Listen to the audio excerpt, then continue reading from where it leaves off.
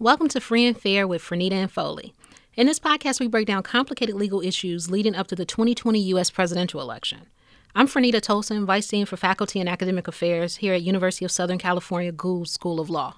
And I'm Ned Foley, the Director of the Election Law Program at The Ohio State University Moritz College of Law. Before we begin, a quick note. You can find us on Apple Podcasts, Google Podcasts, or Spotify. Be sure to subscribe so you never miss an episode. Hey, listeners, we're delighted that you're here for our podcast today called Voting in the Time of the Virus. And we're doing it under unusual circumstances, as you might imagine. We're all at home instead of in a studio. And so we've got some new technical issues to deal with that you may hear throughout this podcast. We've got phones ringing and other bleeps and noises. But we hope and think the content is worthwhile, and as we all collectively try to manage with the unusual circumstances of the virus, we hope we get better in our next and future podcasts, and we appreciate your hanging with us, and we will try to help you understand the election law, rules, and consequences of our new environment as best as possible, and with that, we'll get started. Hey, Fernita, good to see you. How are you? Good. How are you doing? Oh, I'm hanging in there under the circumstances. I hope you and your family are as well. Same to you. Very challenging times. It is. I guess this is living in the time of the virus, and I guess we're going to be talking about voting in the time of the virus. And do you want to kick us off for what we have to discuss today? Yes. So today we are very lucky to have with us Michael Morley, who, besides being my co-author and friend, is also an assistant professor at Florida State University College of Law. And he's an expert in election law, constitutional law, remedies, and federal courts. And so we're really, really lucky to have him on the show today because he's written about these issues. And so also yesterday, there was a great discussion on social media about Ohio's decision to postpone in-person voting by closing polling places because of coronavirus. And so having Michael on the show gives us an opportunity to continue that conversation and think about the implications of what's going on in Ohio and other states, because Ohio is the fifth state to postpone their primary following decisions by Louisiana, Kentucky, Maryland, and Georgia to also postpone. So I'm really looking forward to the conversation today. Likewise. Thank you very much for having me. Yep, welcome. We're delighted to have you and your expertise. So, absolutely. So first off, just to give our listeners a sense of everything that has happened, let's just quickly recap the decision by the Ohio governor to close polling places, effectively postponing the election. Yeah, so maybe I'll take that as the Ohio person to start us off.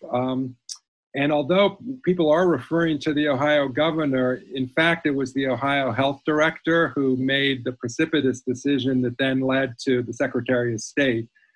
And I do think it's important to take this in a couple of steps. And by the way, just to set the stage and frame this, I think it is appropriate to say that Ohio's governor and health director, Dr. Amy Acton, regardless of whatever you think about the election situation, they have been very proactive with respect to the coronavirus and trying to get the state of Ohio and its hospital system to flatten the curve, to be really ahead of this public health crisis and avoid the problems that might arise, what we've all tragically seen in Italy and elsewhere.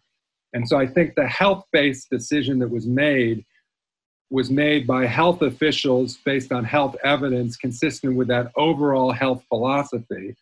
And then the election there were electoral consequences as a result of that health decision. So that's, I think, basically the two-stage process. So the first thing that happened yesterday, I mean, there's a lot that happened, but I think of utmost consequence, the first thing that happened was that Dr. Amy Acton, as the director of health in Ohio, made the medical judgment, that it would be inappropriate to have in-person voting at polling places as scheduled for today, the normal election day in the primary election. And again, she did that because she was fearful both of the health of poll workers, many of them were elderly, the health of voters who would come, the need for social distancing, the new directives or guidance from the CDC, federal health officials about greater vigilance on social distancing.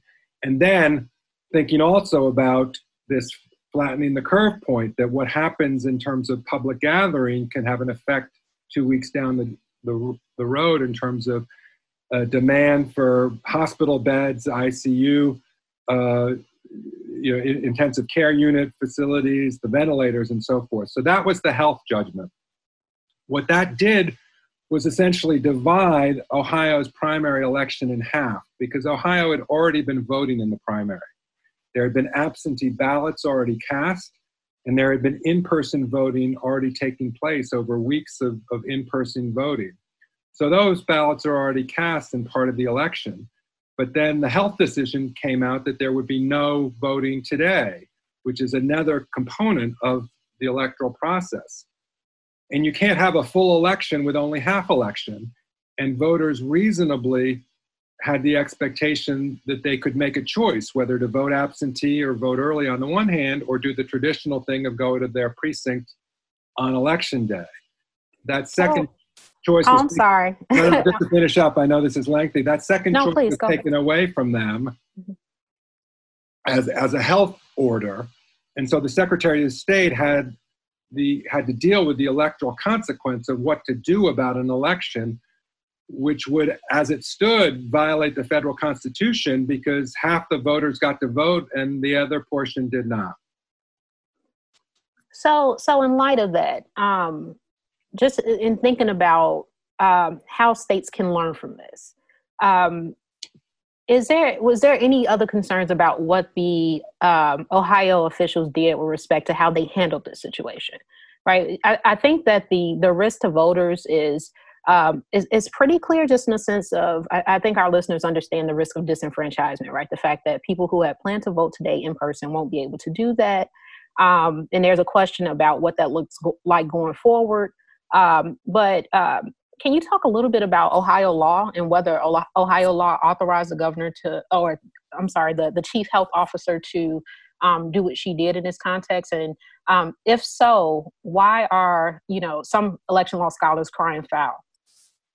Yeah, so those are great questions. And I'm not a health law expert by any means. And I'll preface it that I agree wholeheartedly with the point that I think Michael will make about the fact that Ohio's statutory rules were deficient in advance. And Ohio, like many states, didn't have the right kind of statutory infrastructure to begin with to deal with that situation. But, the officials yesterday had to deal with the reality as it existed, not the world that they would have wanted.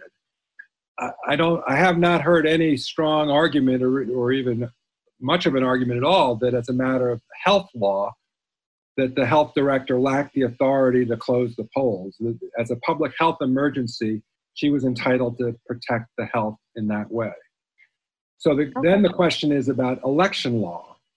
I think it is also true that there is no specific statutory provision that would have authorized the Secretary of State or the governor or anybody else to just change the date for the primary. So there was a gap in the statutory law on the election side on that point. But I don't think that ends the analysis either under Ohio statutory law or federal constitutional law for these reasons. First, under Ohio election law, the Secretary of State has very broad authority to issue directives, both permanent and temporary directives, to guide local election officials on how to conduct the elections. This is Title 35 of the Ohio Code, and it's routinely used on a regular basis, both way ahead of time and then in the moment. And so the Secretary of State was exercising that statutory authority in the aftermath of the health order from Dr. Acton. And I think there was that statutory authority to issue some sort of directive. And in fact, I think it would have been irresponsible under Ohio law for the Secretary of State to fail to issue a directive. As chief elections officer, he was obligated to lead the election as best he could, given the order to close the polls that came on the health side. So then that leads to my second point. The federal law, the federal Constitution is the supreme law of the land. And so the Secretary of State, in exercising that statutory authority to issue directives yesterday, is bound by federal constitutional law, including one person, one vote, equal voting rights principles. Had he simply left things where they stood, there would have been a federal constitutional violation. So regardless of what Ohio statutes might have specifically said or not about changing dates, he had to remedy a federal constitutional violation by the fact that many Ohio voters had voted and others were being denied the right to go to the polls today. And therefore, it was incumbent upon him and appropriate for him to issue a directive to do the best he could in good faith to try to solve that federal constitutional problem. That's where I think things stand. Okay, let me bring Michael in so that he can offer his thoughts about the actions of Ohio officials. Michael, so what is your take on how Ohio officials responded to the coronavirus and the threat of spread, and had they had in-person voting today at the polls? I think it's helpful, as Ned did, to separate the actions from the director of the health department from those of the Secretary of State, right? On the one hand, you had the initial order declaring that there would not be in-person voting today from the health department, and then the Secretary of State separately issued the remedial order specifying that he was going to hold a replacement day of in-person voting in June 2nd, and that absentee voting would continue until then. I'm largely in agreement with Ned in terms of I also lack a background in public health, and so I'm certainly willing to accept the presumption that the director of the public health department can shut down places where people would be congregating in public based on a public health crisis in order to prevent the spread of an infectious disease. I guess at the end of the day, right, when you're talking about a disease that has shut down the Las Vegas Strip, that has shut down Disney World, where you have restaurants, bars, sporting events throughout the nation, schools throughout the nation being closed, it certainly seems like a reasonable exercise of judgment and discretion. I only have a few considerations that would potentially weigh against it, which again is just to suggest that these are things that I think need to be taken into account, rather than suggesting that at the end of the day this was the wrong thing. The most basic thing as a matter of statutory interpretation is that Ohio has a thorough election code. The election code, right, not only regulates elections in general, but it contains various provisions that deal specifically with election emergencies. And so to use a completely independent grant of statutory authority from well outside the election code and to stretch and to apply it in this very unique, very distinct circumstance, I think just raises questions in terms of, can you use that authority to circumvent and effectively overrule the limitations that the elections code. Can you clarify how it's a stretch? Because you said it would be a stretch to rely on an independent grant of authority. How is it a stretch? Can you clarify for our listeners? Well, certainly. So the election code contains certain provisions. The governor is allowed to postpone elections in case of invasion. If certain polling places become inaccessible, those polling places can be moved.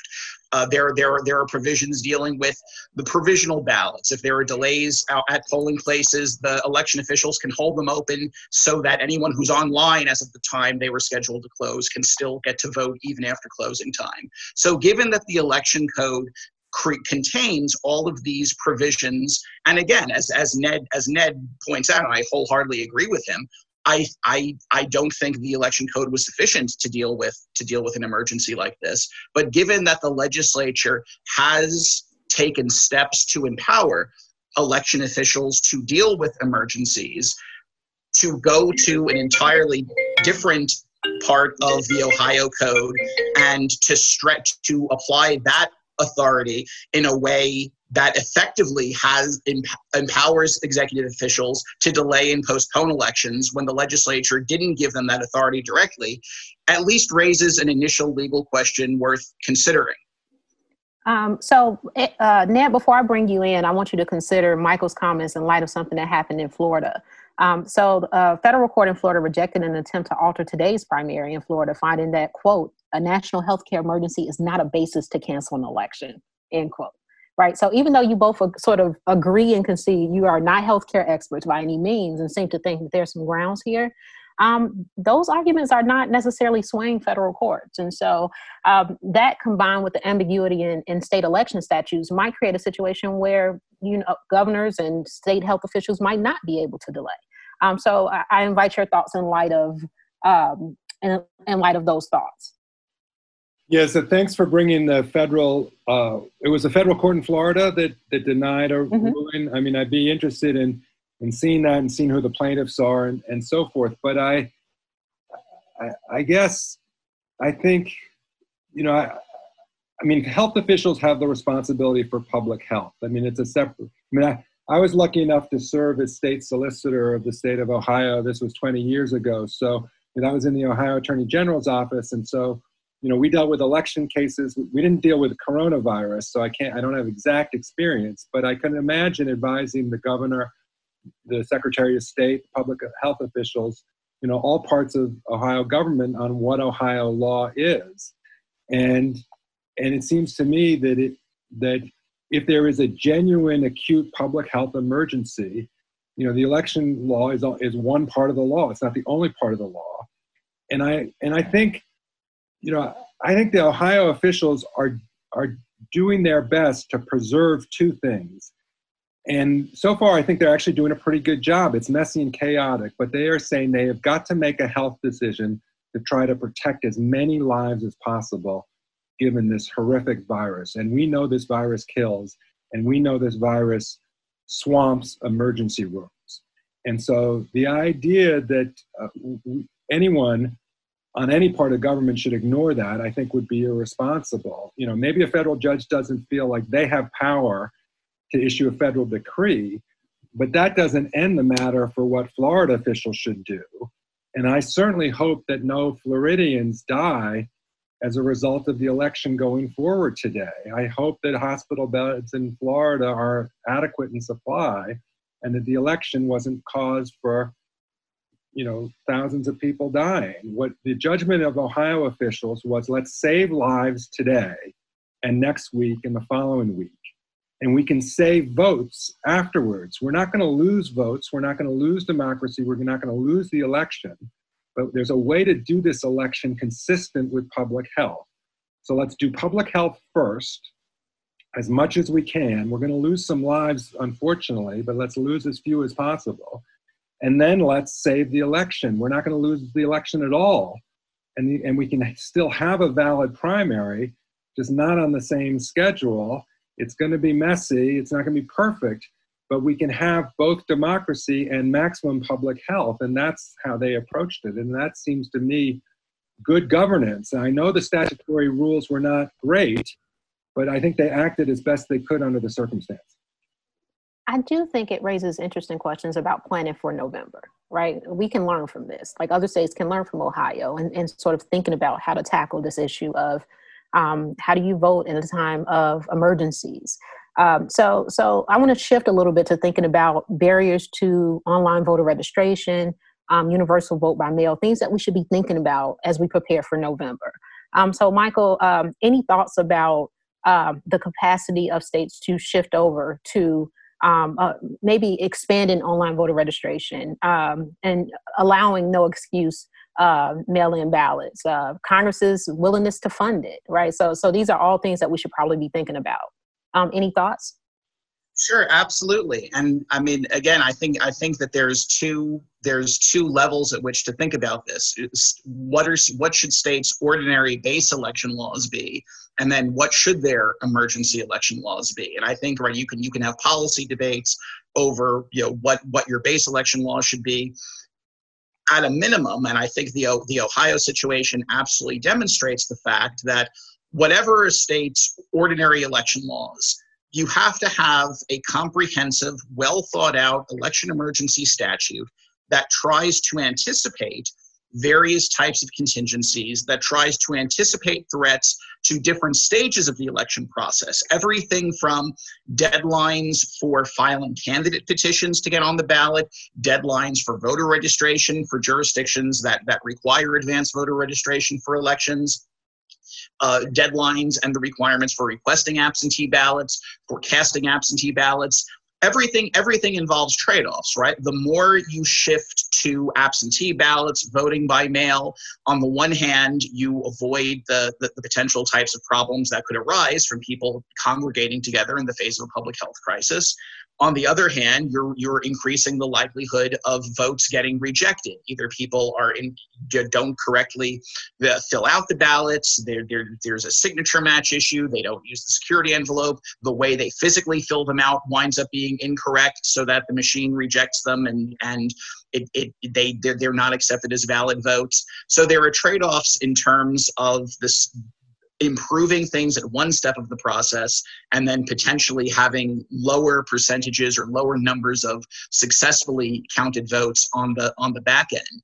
But to the extent that contingency plans are created in advance, that statutory authority is in place so that proper election officials, whether that be the governor, the secretary of state, for states that have a state board of elections, have discretion and authority under certain sorts of circumstances. The statute lays out, here are steps you can take, here are steps that you can't take. That is far better than either the type of situation in Ohio where, to a certain extent, I would suggest the state executive officials created a fait accompli that they're presenting the legislature and the courts now with a canceled election and putting them in a position where they have to provide a remedy on the back end. They're going to have to authorize a later day of in-person voting.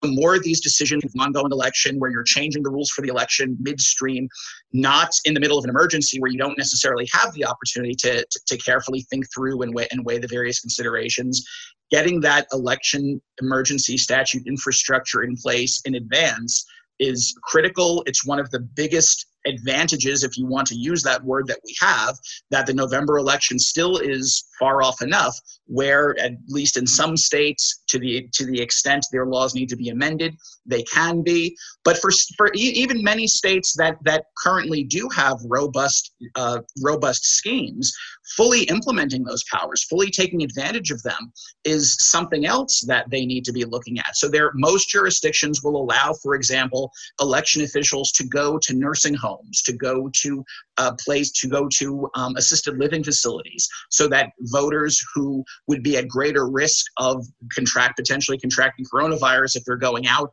to vote in person at polling places, taking advantage of those types of provisions, making sure that they have enough paper ballots if they're having a disproportionately large number of voters, taking advantage of the opportunity to vote absentee, right? Usually you see between a quarter and a third of votes being cast absentee. They need to be prepared for 2 and potentially even 3 times as high of a proportion of votes being cast by mail, being cast remotely.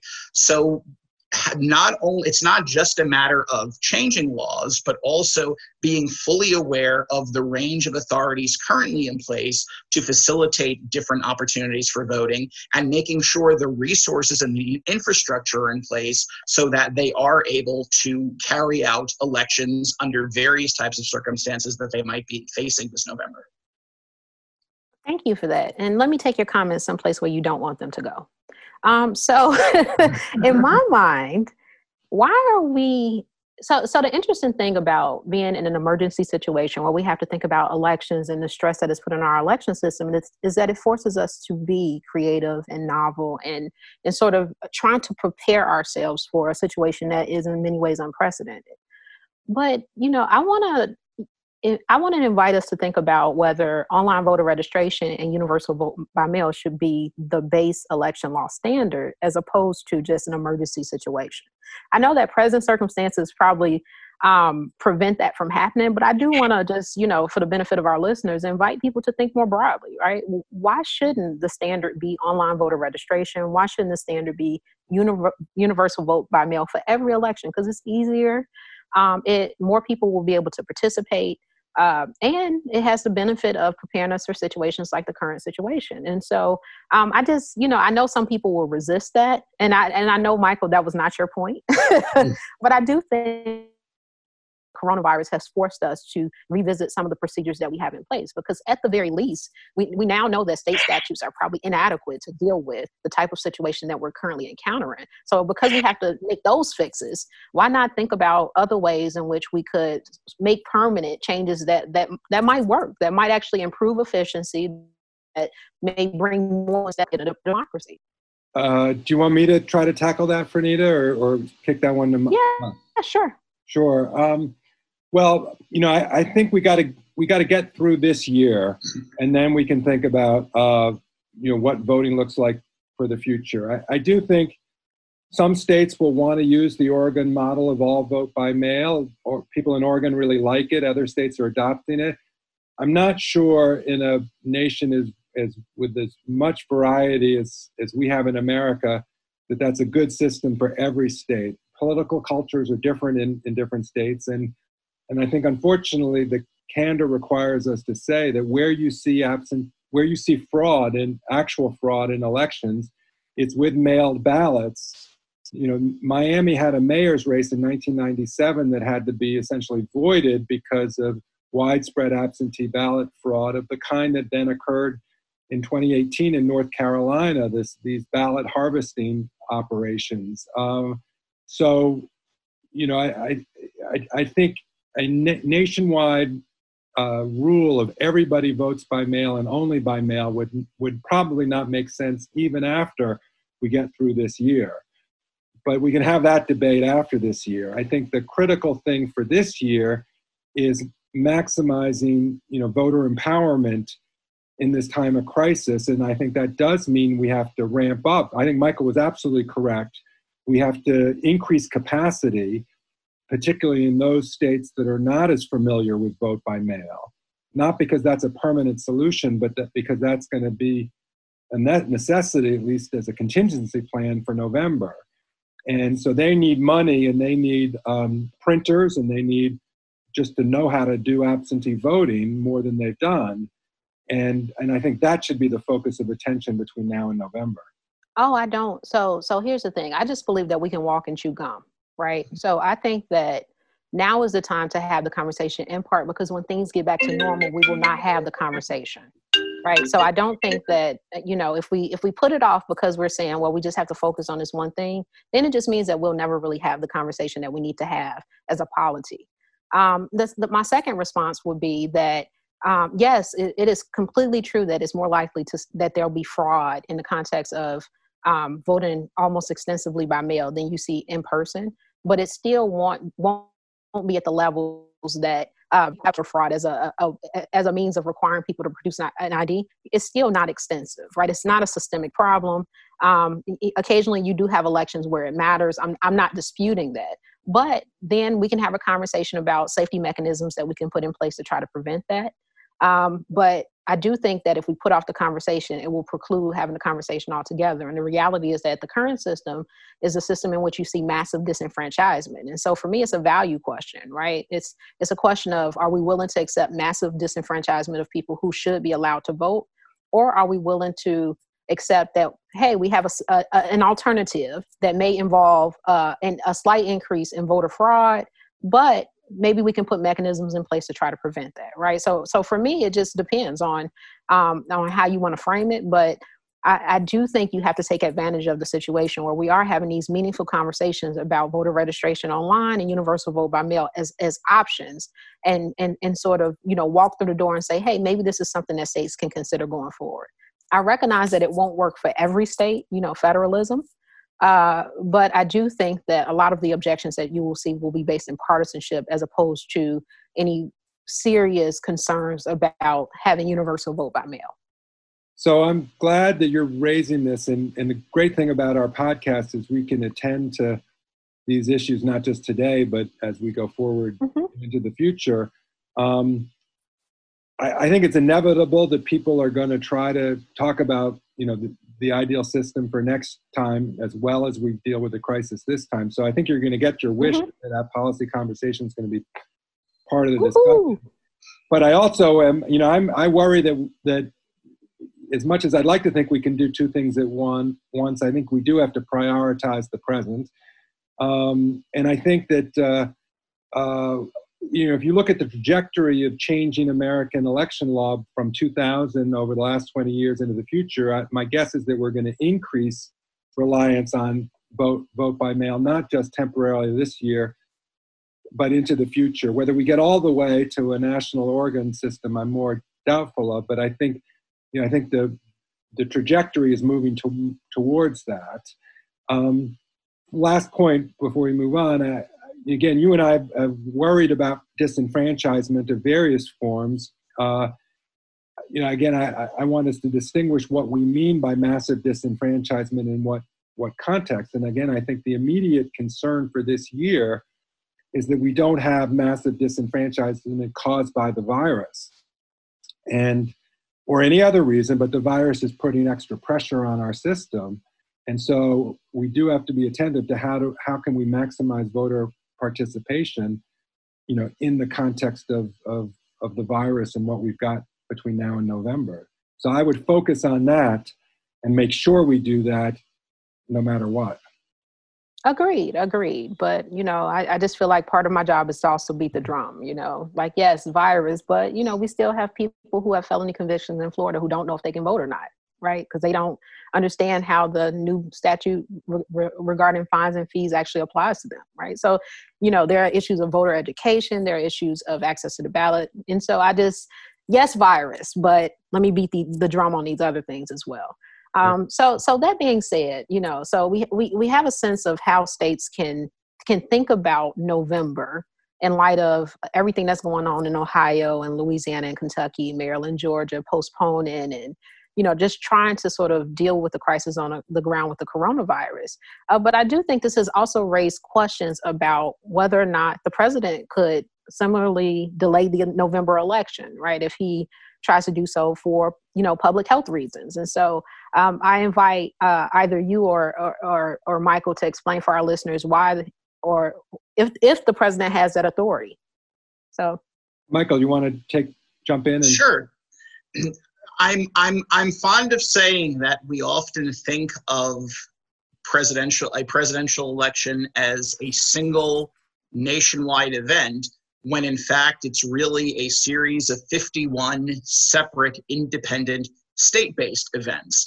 And so the reason that the president can't unilaterally delay the election or suspend the election is that he simply lacks that authority. It's not even presidential elections are not run by the federal government. They are not primarily governed by federal law. They're a state level issue. And so as we saw in Ohio, it's ultimately state level officials who are responsible for conducting and overseeing the elections. If a decision were made to postpone or delay a presidential election, it would be a state level decision. And there are also federal law and federal constitutional constraints on the power of states to delay federal elections for various reasons. There's a federal statute that establishes the presidential election day. There's a federal law that specifies the date on which presidential electors must cast their electoral votes. The Constitution requires that day to be the same for all electors across the country. So even if a particular jurisdiction were trying to delay its election, that would unavoidably generate externalities that would affect the rest of the Electoral College. There's yet another statutory deadline by which Congress must convene in joint session to gather together to count the electoral votes. And of course, the ultimate constitutional cutoff is the end of the president's term. That no matter what happens, whether or not the presidential election is completed, the president's term ends on January 20th. And if for whatever reason a new president has not been, and presumably a new vice president for that matter, have not been successfully appointed and the election has yet to be fully resolved, those positions would be vacant, and under the Presidential Succession Act, it would be whoever the incoming Speaker of the House is, who would then serve as acting president until the election were sorted out. So, one of the reasons why the actions in Ohio perhaps raise somewhat less concerns than at the general election is precisely because this is a primary, and that additional overlay of federal law and ultimately U.S. constitutional constraints don't immediately apply here. Yeah, I agree. I thought Michael gave a great summary of the relevant federal rules, and there's just Congress sets the dates, as he said, and they're the constitutional constraints. So what happened in Ohio yesterday is not automatic precedent by any means for how to think about what might happen in November. And of course, there was an election in 1864, right? Yes, thank you, Pranita. Right? I mean, wars. And that's certainly a worse situation than the one we currently find ourselves in. Right. I think that's a very important point, Pranita, that America held a presidential election in 1864 in the midst of a civil war. It was not canceled. It was not delayed. The Constitution doesn't permit that, and the Republic went on. The Republic went on. Yeah, and also World War II. In 1944, we were in the midst of World War II, and we had another presidential election. So everything that's going on right now with the postponement of the primaries and, the fact that voters may be feeling a sense of, I don't want to say doom, but, it's unprecedented in some ways, the things that are happening. We may see possible disenfranchisement. There's definitely situations in which voters may be confused about, election law, the dates and what they're supposed to do. But one thing I think I want to reiterate is that doesn't necessarily mean that November will occur like that. It is incredibly likely, and I hope that I'm right about this, that November will happen like every other November every 4 years, right? Would you guys say that for our listeners, that they should not, one takeaway from what is happening right now with the primaries is that it does not necessarily mean that the presidential and congressional elections and other elections happening in November will necessarily be outside of our norm? Yeah, I mean, I am very confident that we will complete our November elections, and we will have valid presidential election, valid congressional elections. As we just said, the Republic will endure, democracy will endure. Some circumstances may need to be a little bit different. Again, more voting by mail than maybe people are accustomed to. But the bottom line issue for me, at any rate, is: do we have voter sovereignty? Does the electorate get to choose our leaders? Our national DNA. It starts with the Declaration of Independence, where the Declaration talks about government deriving its just powers from the consent of the government. So we have government in America because we have elections. And in order to have government go forward, we have to have the elections go forward. And I think that will happen. And that's the commitment we made in the time of the Civil War. At the Gettysburg Address, Lincoln talked about preserving government of, by, and for the people, so it doesn't perish. Again, our national project is to do that. And if I can identify a sort of third piece of our great national trilogy, it's King's address in Washington, where he talks about those as the promissory notes that who America had to make good on. And as you pointed out in our very first podcast episode, Pranita, it was the Civil Rights Act in 1965 that made good on those promissory notes. So when you put together the Declaration and the Gettysburg Address and the Voting Rights Act and King's speech, you get this national commitment to what we do, which is we run elections in order to have valid government. We can do that this year, despite the stresses. I'm confident that we will do it. It may look a little bit different this year. This primary process is just one component of that. As long as we get nominees that get in the summer conventions that get put on the ballot, that's what the nomination process was for. The fact that some of these primaries had to be delayed doesn't deny the legitimacy of these nominations. So I'm not seeing anything that does to believe that democracy is failing. It's being tested, but it is not failing. And I don't think it will fail. So I hope our listeners can take some comfort in that optimism. Yes, and this California girl hopes that your states will join us in voting by mail. Because I vote by mail, so I don't anticipate things will be that different for people who live here. But it certainly may look different in other states. But I think your general point is well taken. I think that our democracy will hold, and I hope that we come out of this better for it. Just in terms of our election administration procedures, I do think that this is an opportunity for us to improve ourselves across the board. Michael, any final thoughts?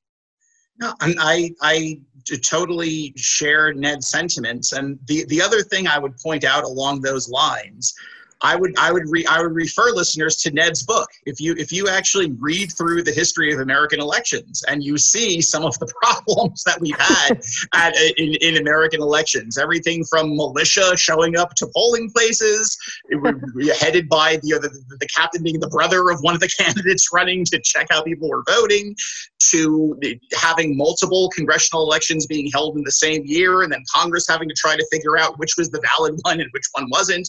We have faced so many various unexpected, even shocking types of obstacles to the smooth functioning of the democratic process, and we've overcome. And if anything, you can almost think of the primaries, at least from the perspective of election officials, as something of a dress rehearsal for the general elections. And so looking at this as a run through for seeing, here are the stress points, here are the weak spots, here's where we were just randomly making stuff up. It gives us an opportunity to see in advance where the system in real time, real living evidence of how the system needs to be improved, and hopefully election officials take advantage, and state legislatures take advantage of this opportunity to make the necessary improvements, develop the necessary plans, put the necessary infrastructure and resources in place to make the November election not necessarily perfect, because there's no such thing as a perfect election, but as smooth as possible. I love that. We're in the dress rehearsal. Don't fret, right? And buy ballot battles. Hey, Fernita, can I just add one more thing? Yeah, sure. And hopefully this is also a positive note, and I very much appreciate those words, Michael. As I've been thinking about what happened in Ohio yesterday, and also around the country with the delays of the primaries, here's something that I've had in mind. It's trying to distinguish two different ways that public officials might change voting rules. And I think we should be very mindful that there's a big difference between these two different approaches. Approach one would be very bad, and that would be is if public officials were manipulating or distorting the voting rules for their own partisan advantage or incumbency advantage as a power grab, because that would be abusive, and that would be trying to take the power away from the voters themselves. It would be inconsistent with that national DNA that we were talking about. And so I think it's incumbent upon any of us as election law scholars that if we see that kind of inappropriate manipulation of the process, that we call it out and say it's a wrongful power grab. But by contrast, the opposite can also be true. And the opposite is when public officials, in good faith, with sincerity, are trying their best they can in difficult circumstances to preserve voting rights, to preserve the empowerment of the electorate to make their choices. It's a totally different attitude and a totally different mindset. And when we see that, we ought to call that out and applaud it, because it's not a power grab. It's trying to do the right thing. And again, all we can do is observe what we observe. But what I've observed, at least in Ohio yesterday, was the right sort of behavior and the right sort of attitude, not the wrong behavior and the wrong attitude. It was, the governor himself said, we're doing this to preserve rights, to preserve the Constitution. And so, I think we should keep that in mind. We should always be vigilant to make sure we don't have the wrong thing happen, but we should be able to praise when the right sort of thing happens as well. Oh, I agree completely. And I think that if you look at the actions of many governors and state officials just throughout the course of everything that's been going on, they have really risen to the occasion in a way that, is part of our DNA as well. Now, I do have a small point of disagreement, and this is why I love our podcast, because I think you're absolutely right that you have to, in the first scenario, we should call it out when election officials are taking advantage of situations for partisan political gain, and that we have to applaud them when they don't. But I think the first scenario is inevitable. Given the nature of our system and the polarization that we currently live in, I think that we should expect that there will be situations in which officials will take advantage of the situation for partisan political gain, because it's the nature of our politics. And so I think you're absolutely right, but maybe I just want to re-amplify your point, right? That is why it's even more important to call it out. But I do think that we should sort of expect it to happen just given the nature of our politics currently. Well, I don't even...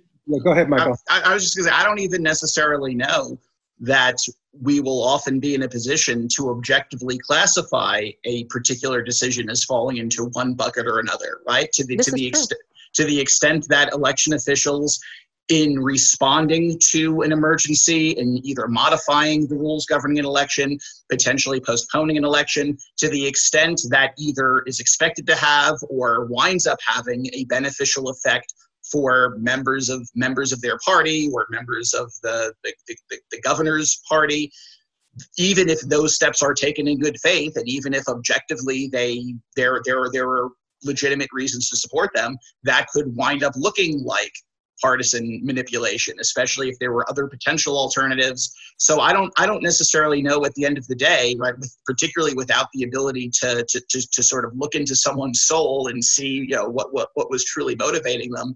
I'm not entirely confident that, at least across a broad swath of circumstances, we would be able to rely on that, which is precisely why I think one good feature of election emergency statutes, or failing that, at least contingency plans, is to try to cabin discretion, that rather than leaving it to voters to figure out good faith, bad faith, to the extent the rules can be, or the principles at a minimum, can be established in advance, and officials can point to these principles as cabining their discretion, guiding their discretion, rather than them just being forced from whole cloth to figure out an appropriate response. I think that can do a lot to not only can't eliminate it, but limit the opportunities for partisan manipulation, while also bolstering public confidence in the legitimacy of the process.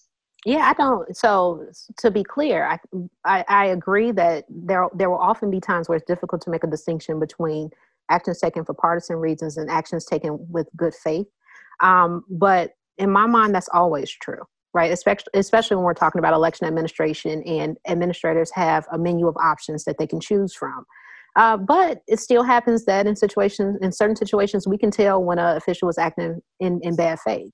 And so I imagine that even in this situation, those situations will still come up where we can tell that a election official has overstepped in a way that they shouldn't have, right? I'm just hoping, and really consistent with your point, Michael, that it's the exception as opposed to the rule, right? That in most situations, election officials will be acting in good faith, and they will adopt rules that ensure that voters are able to exercise their right to vote.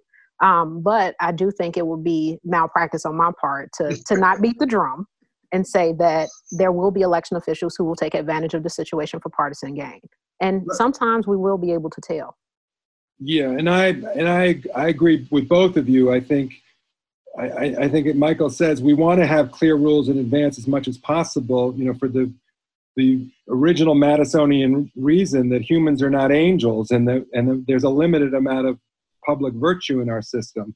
On the other hand, I think it's also true that our system can't exist without some degree of virtue. That was part of Madison's views. And when they do act appropriately with virtue, we should note that. Again, it's what we observe, but I do think we can sometimes observe politicians doing the right thing instead of the wrong thing, and we should be grateful for that when it happens. Yes. So I think that we'll stop our conversation here. We've given our listeners quite a bit to think about, and hopefully we've been helpful as we sort of deal with this unprecedented stress on our election system, and sort of reassuring people that, you know, that our democracy has been through complications and changes and difficulties before, that we've emerged from stronger. And hopefully this is also a situation in which our system of elections will come through better than it was before. And so thank you so much, Professor Morley, for coming on and talking to us today. It was a great conversation. Chatting with you guys. Yeah, thank you. That was great. And indeed, Fernita, thank you. And I look forward to our next conversation. I want both of you guys to stay healthy, stay well, and yes. I look. Stay healthy, stay well, wash your hands.